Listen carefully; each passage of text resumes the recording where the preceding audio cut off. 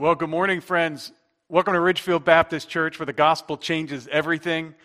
Great to have you in for our morning service today. And of course, we are fully live streaming today because of the weather. And with that in mind, here's a passage of scripture that I was thinking about this morning.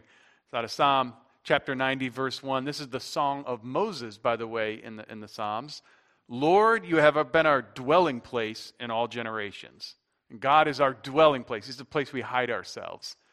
Now, aren't you glad that you have a dwelling place right now with the weather as it is? Otherwise, you'd be exposed to the elements or kind of huddled in a corner or under a tree. So maybe you're in a house, maybe you're in a hotel, you're in some kind of shelter that kind of protects you from the elements. That's the idea in Psalm 90, verse 1, that God is our dwelling place. And the only things that He allows into our lives are things that He has a purpose for, even if they're challenging. And we can trust that God will shelter us and protect us and be every bit of the God to us that He promises to be. That is God's promise to you this morning. That is God's promise to me, that He is indeed our dwelling place. Well, again, this morning we are doing full live stream, so I want to welcome everybody who's joining us this morning. Thank you for taking the time to worship with us. The roads were kind of bad this morning. It was going to continue to snow right through 11 o'clock or something like that, and we didn't want folks coming out. But we wanted to bring you God's Word this morning and just give you some encouragement from Christ and His church. And so this morning we're going to do a little bit of a modified worship service. As you can see, I'm the only one on the platform. We don't have our worship team with us. What we're going to do this morning is I'm going to read the parable of the prodigal son, the two sons. That's the passage we're going to talk about today. We're going to conclude it next week, but start it today. Then I'm going to pray, and then we're going to bring the sermon, the parable of the lost son. So I want to begin by reading God's Word in Luke chapter 15, and we're going to read the parable in its entirety. It's a wonderful story. By the way, none less than Charles Dickens said the parable of the prodigal son is the greatest short story ever told. Ralph Waldo Emerson said the same thing. This is the greatest short story that's ever been told. If you're a Christian, I hope you will lean in to the parable of the prodigal son, because it's Scripture, and we believe Jesus spoke these words, and it's important. If you're not a Christian and you just dropped in with us this morning, no problem. If great writers like Emerson and Dickens tell us this is the greatest short story ever told, maybe we should all lean in and kind of see why this is such a special story. So here begins the reading of God's Word, the parable of the lost son. I begin in verse 11. And he, that is Jesus, said to them, there was a man who had two sons. And the younger of them said, Father, give me the share of property that is coming to me. And he divided his property between them. Not many days later, the younger son gathered all he had and took a journey into a far country. And there he squandered his property with reckless living. And when he had spent everything, a severe famine arose in that country, and he began to be in need. So he went and hired to himself out to one of the citizens of that country, who sent him to the fields to feed the pigs. And he was longing to be fed with the pods that the pigs ate, but no one gave him anything. But when he came to himself, he said, how many of my father's hired servants have enough bread to spare, but I perish with hunger? I will arise, I will go to my father, and I will say, Father, I have sinned against heaven and before you. I am no longer worthy to be called your son. Treat me as one of your hired servants. And he arose and came to his father. But while he was still a long way off, his father saw him and felt compassion on him. He ran and embraced him and kissed him. And his son said, Father, I have sinned against heaven and before you. I am no longer worthy to be called your son. But the father said to his servants, bring quickly the best robe and put it on him. And put the ring on his finger, on his hand, shoes on his feet. And bring the fatted calf and kill it. Let us celebrate, for this my son was dead and is alive. He is lost and is found. And they began to celebrate. Now the older son was in the field, and he came and drew near to the house. He heard music and dancing. And he called one of the servants and asked him what these things meant. And he said to him, your brother has come, and your father has killed the fatted calf, because he has received him back safe and sound. But he was angry and refused to go in. His father came out and entreated him. But he answered his father, Look, these many years I have served you, and I never disobeyed your commandment, yet you never gave me a young goat that I might celebrate with my friends. But when this son of yours came home, he's devoured your property with prostitutes and killed you killed the fatted calf for him. And he said to his son, Son, you are always with me, and all that is mine is yours. It was fitting to celebrate and be glad. For this your brother was dead and is alive. He was lost and he's found. I invite you to pray with me this morning. God, I thank you for your wonderful grace. Thank you for the extravagant love that we see in this parable. That you pursue people and you call people by your side. Even while they're running away from you, you have them in mind. You work in their hearts, in their lives. Sometimes you even send a famine into the land to help us return. I pray that we'd be responsive to the love and the hand of God. Today, Lord, each one of us is running from you in different ways. Help us to search our hearts. Help us to be honest. I pray that we would not push back against that conviction and against the love that you give us, but help it to embrace us. Remind us there is a love that will not let us go. And so I pray that we would yield our flickering torch to thee. Jesus, I want to thank you for protecting your church. Be with each and every one under the sound of my voice, and even those that can't join us today. Meet each need. Some are very lonely. Touch their hearts. Some are without help. I pray that you'd bring them economic support. Some just have mental trauma, emotional trauma. Heal hearts, heal lives. I pray that we would realize all that we have in Christ. We understand that our faith does not do away with all the problems of this world, but it can help us weather the storms if we'll allow it to do so, and we'll lean into you. Bless our families. Bless our singles, our widows, our widowers. And I ask, God, that you would work in everybody's life this week that's part of RBC. Jesus, keep us safe. I pray that there'd be no accidents here in our area or in the roads, especially with our RBC community with the snow coming. And God, I pray that this week, as we go to our 9 to 5s tomorrow, that it would be a time of really being the salt and light you want us to be. We do this so imperfectly. We do it so imperfectly, sometimes we quit. Help us not to do that. I pray that we would be the kind of people that would represent you well wherever you put us. And help us to be loving and kind and just direct people's thoughts towards you. We live in a world that tells us all there is what we see. We need to lift people's eyes to the fact that there's more. And remind them there is a hunger that only God can satisfy. Bless your word this morning. In Jesus' name, amen. Well, I'm really excited to bring you the first part of the parable of the lost son. And I want to start with this. In order to understand the parable, to really understand the parable, we've got to kind of get into the culture of the first century. And this is hardest to do as Westerners, but I think we can do this if we walk through the parable and understand that there is one paradigm in particular that dominates the landscape of the first century and would dominate a story like this. And that is called shame and honor. Shame and honor. There's a lot of scholars that have done work on shame and honor, specifically with Luke 15. Kenneth Bailey, University of Beirut, has done as much work as anybody I know. And he tells us you can barely even understand the parable if you don't understand the background of shame and honor.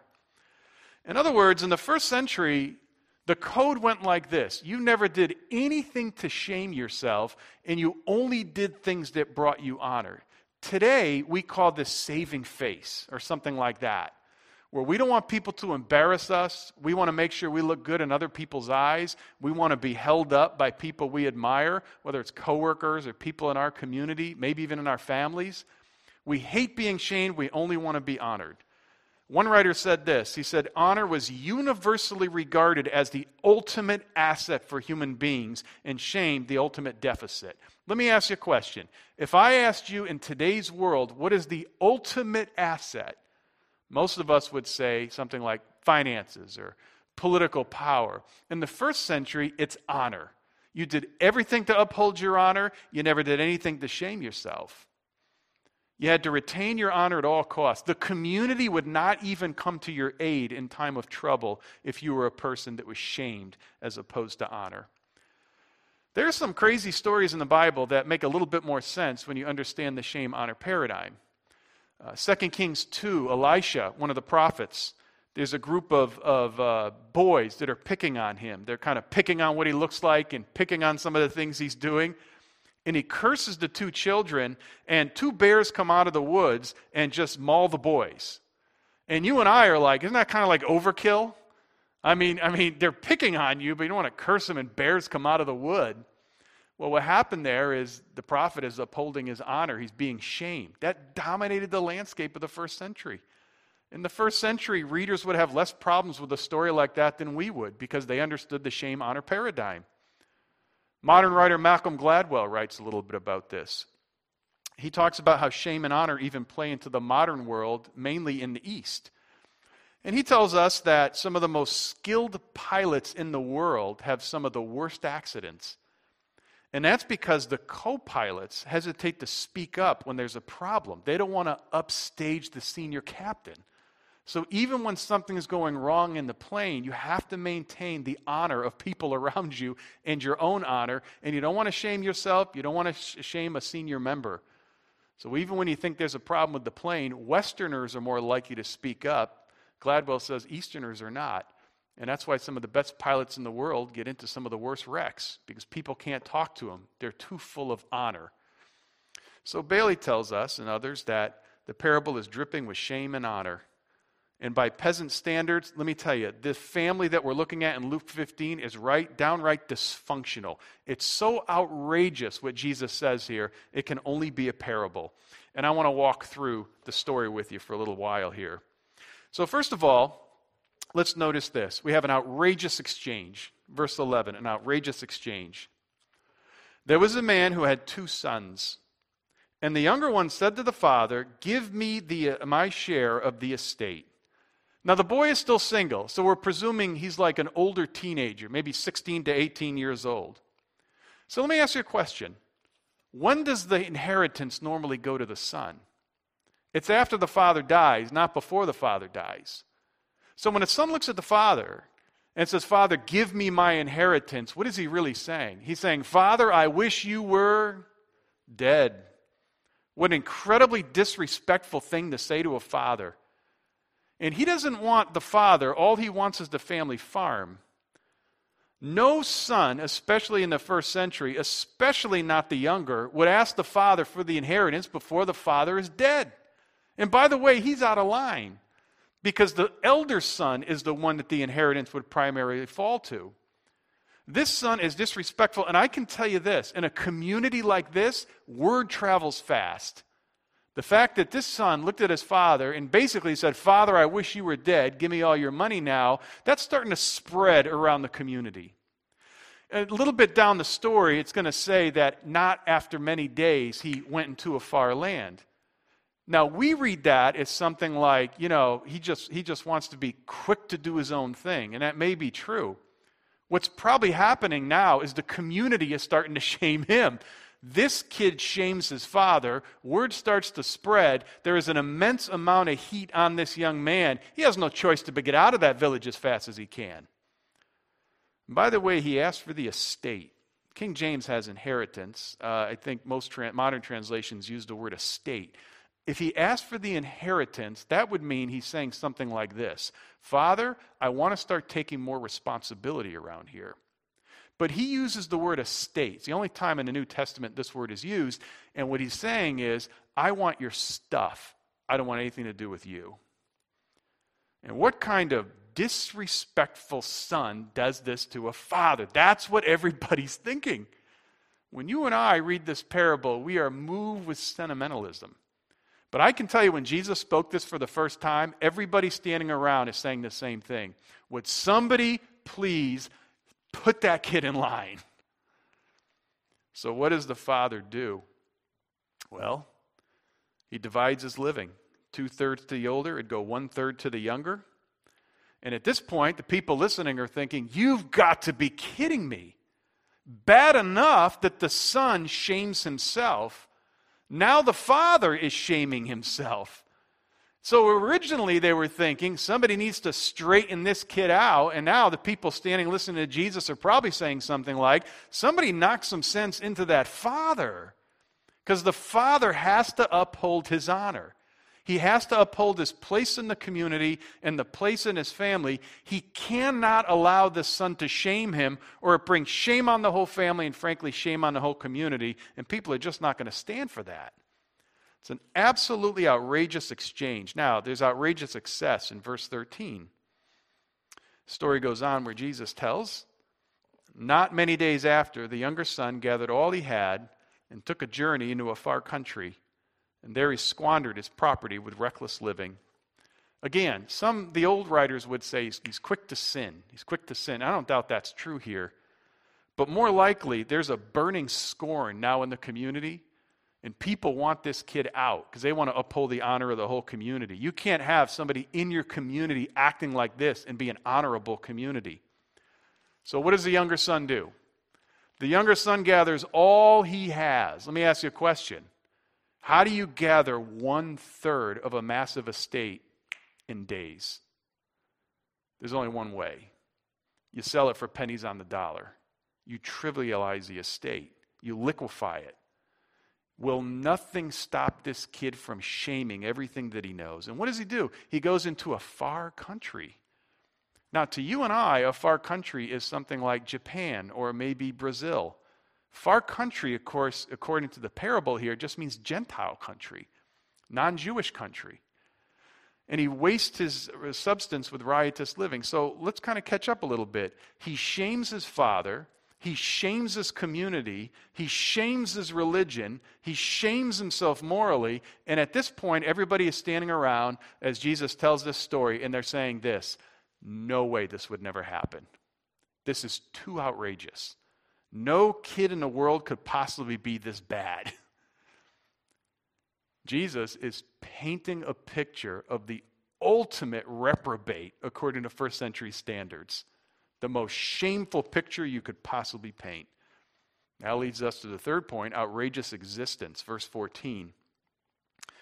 After he spent everything, there was severe famine in that whole country. He began to be in need. Now, famine to you and I is different than famine in the first century. Famine to you and I means you cut back on your water a little bit. We don't water our grass maybe.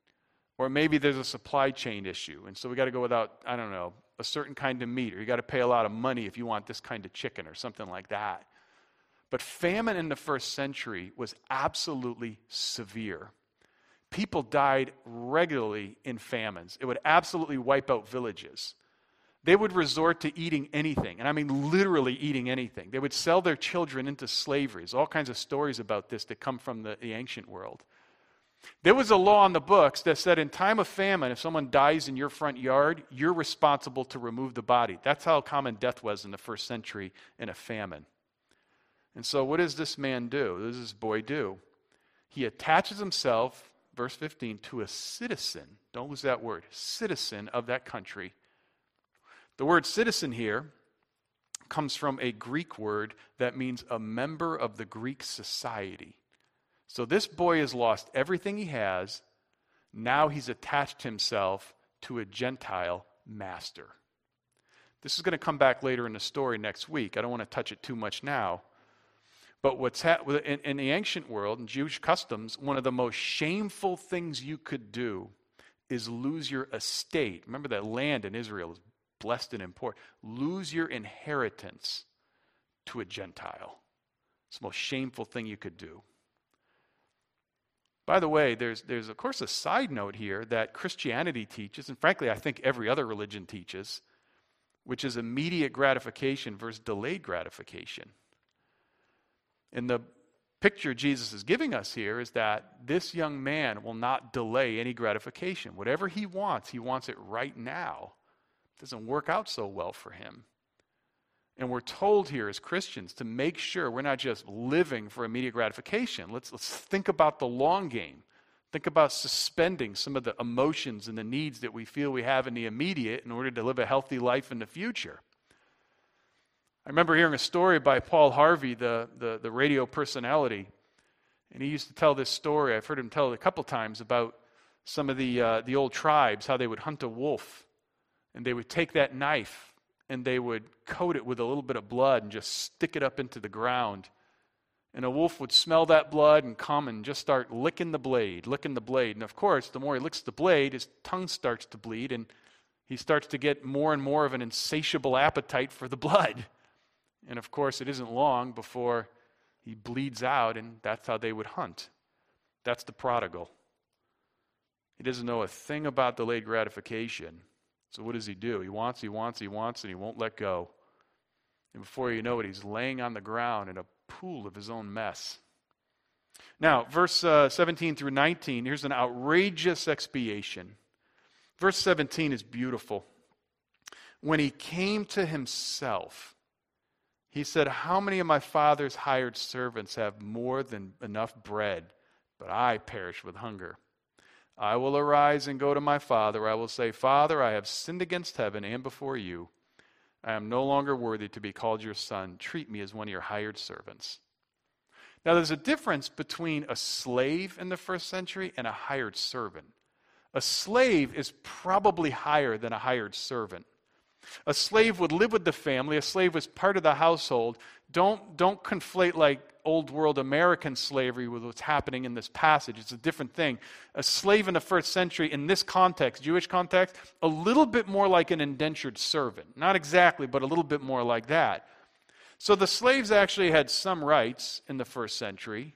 The hired hands, the hired servants, they had no rights at all. They had to be paid day by day. They were not taken care by the household. These would be the kind of people that would stand on the corner of the street, and maybe if they were lucky, they would get hired. The only law in the books for the hired servants was you had to pay them directly at the end of the day. You couldn't wait till the end of the week, because probably they'd starve by then. Now, we got a whole sermon here on what Christians call common grace. Listen to this language. How many of my father's hired servants have bread enough to spare? What does that teach us about God? You know what that teaches us about God? God not only takes care of his own children, takes care of the whole world. Takes care of people that aren't even a part of his own household. The rain falls on the just and the unjust. And the prodigal realizes that even being one of the hired servants of the Father shows remarkable benevolence from God. Here's an outrageous exoneration. Verse 20. Notice four things here. First of all, he brings a robe. The father runs, embraces him, kisses him, then brings four things. He does not bring a robe, he brings the robe. The father had this one robe. It showed his dignity and it showed his strength. Remember in the story of Esther where Mordecai, when he's honored, a special robe is put on him and he's, shown throughout the community? That's a robe of dignity. I don't have a similar modern idea in mind, but I don't know, if you're over 50, you might understand that. Remember when you were a kid, if you're over 50, your father had a chair that he sat in, like that was his chair, and maybe your mother had her chair, and nobody ever sat in dad's or grandpa's chair. And if you were in the chair and he walked in the room, you immediately got up. That's kind of his chair, you know.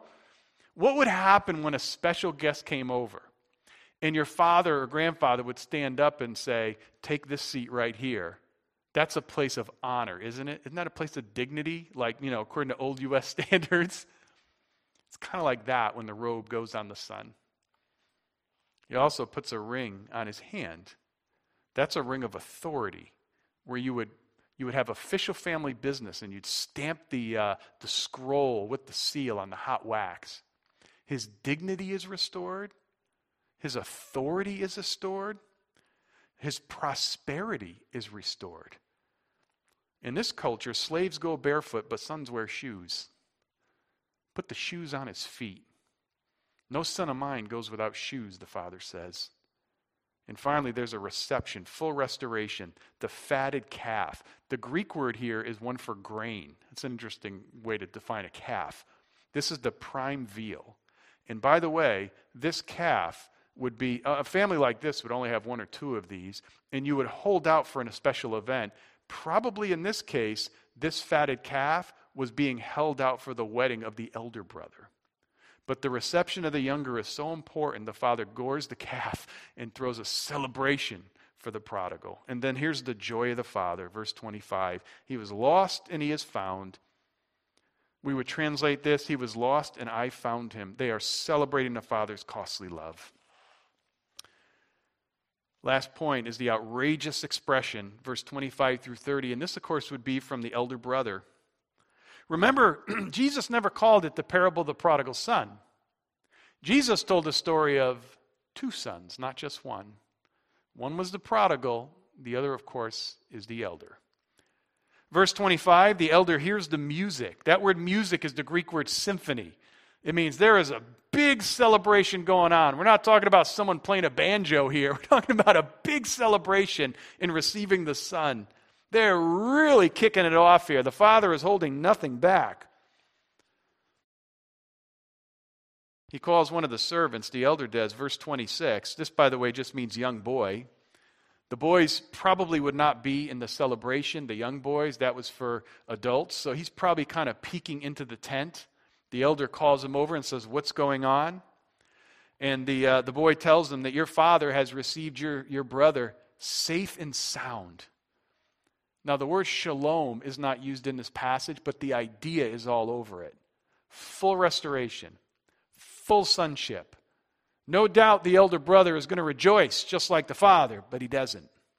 What does he do? Verse 28, he would not go in.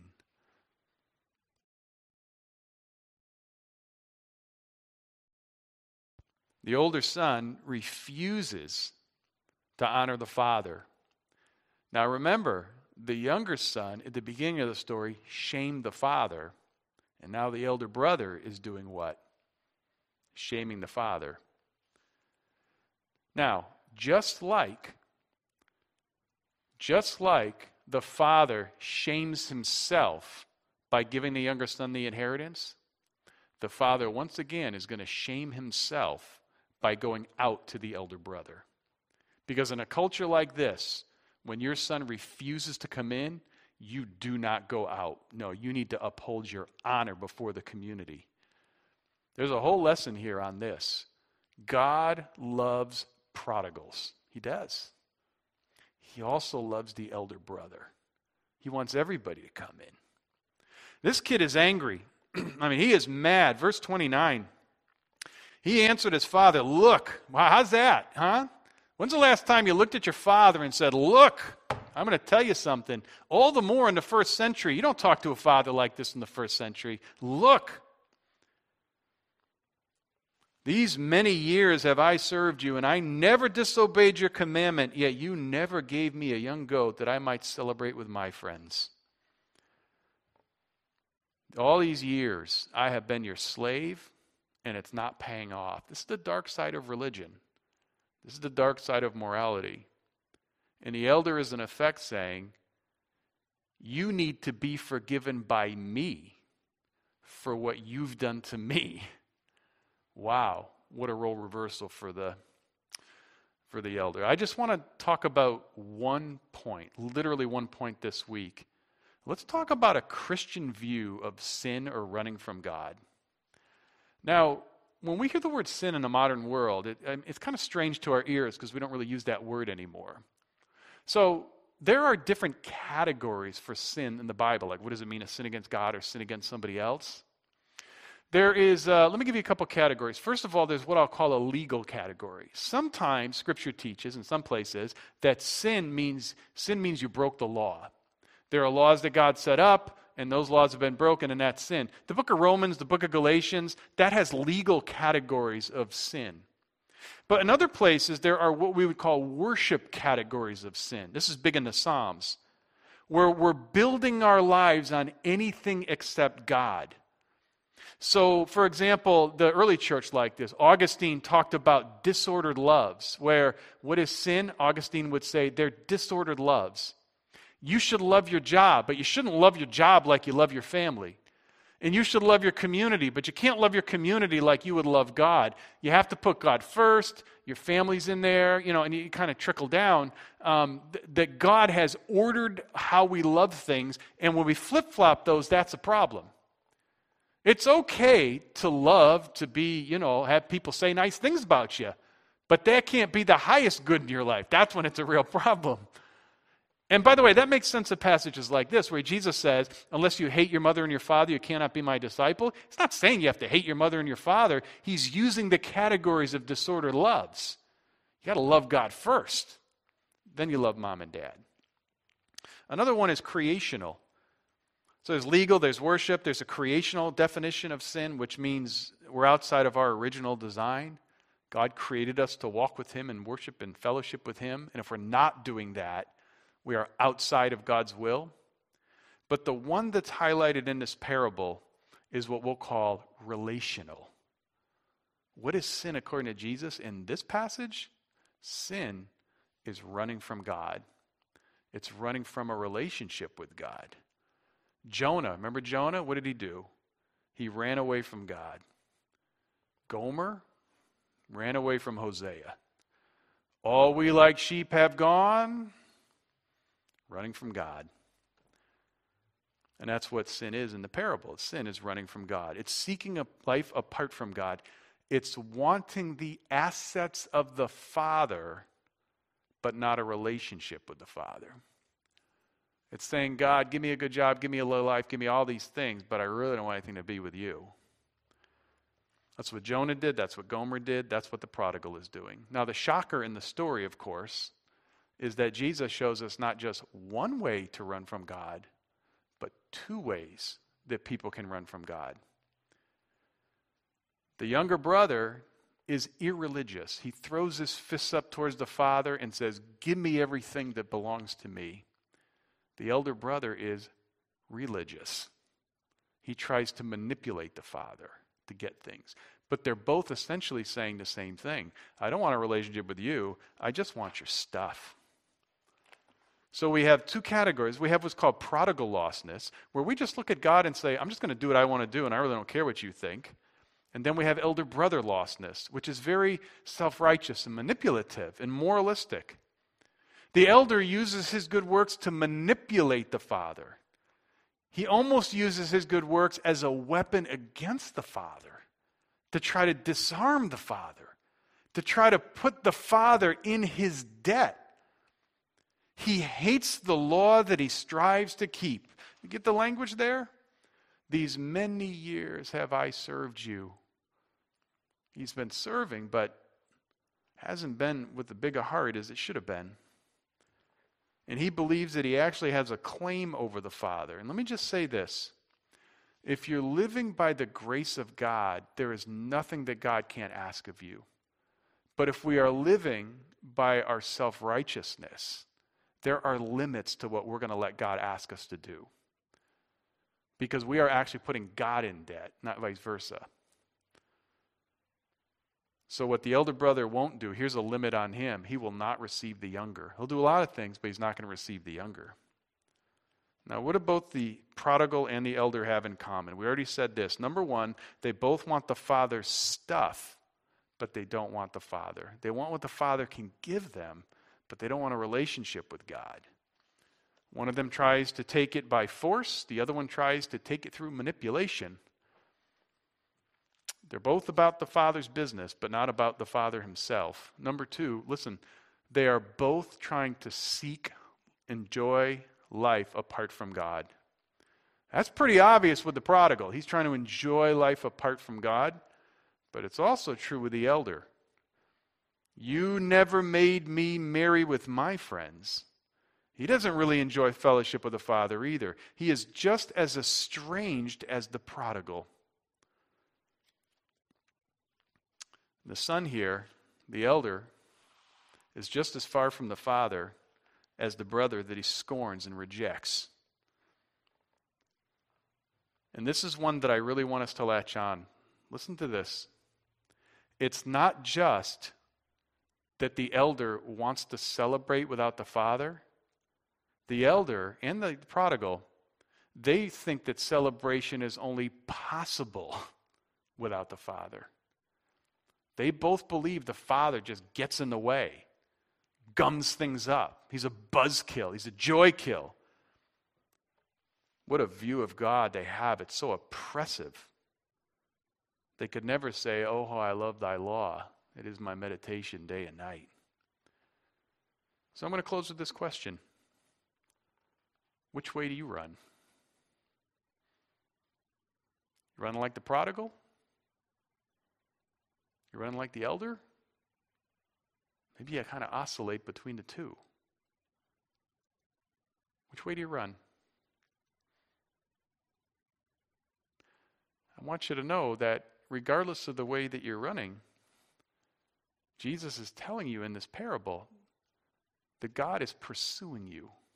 He's chasing you. Sin is running from God, but what does the Father do? He pursues the sons. He's pursuing you today.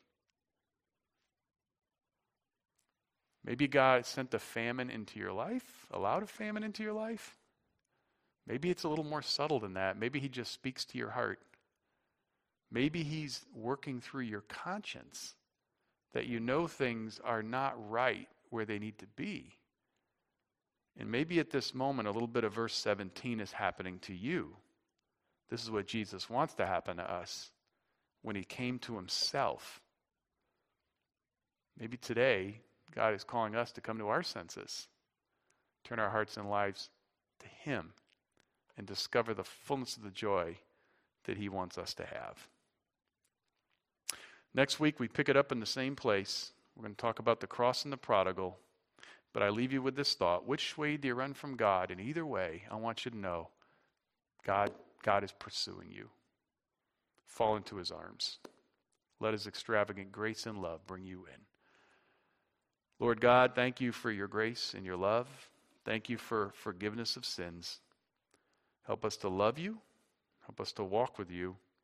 And I pray we'd be every bit of the saints you called us to be and you're changing us to be. Help us not to be moved by guilt, but moved by grace. And this week for the people of RBC, may the love of God surround you. May the grace of God keep you. And may the Spirit of God lead you. Amen. God's blessing on you, friends.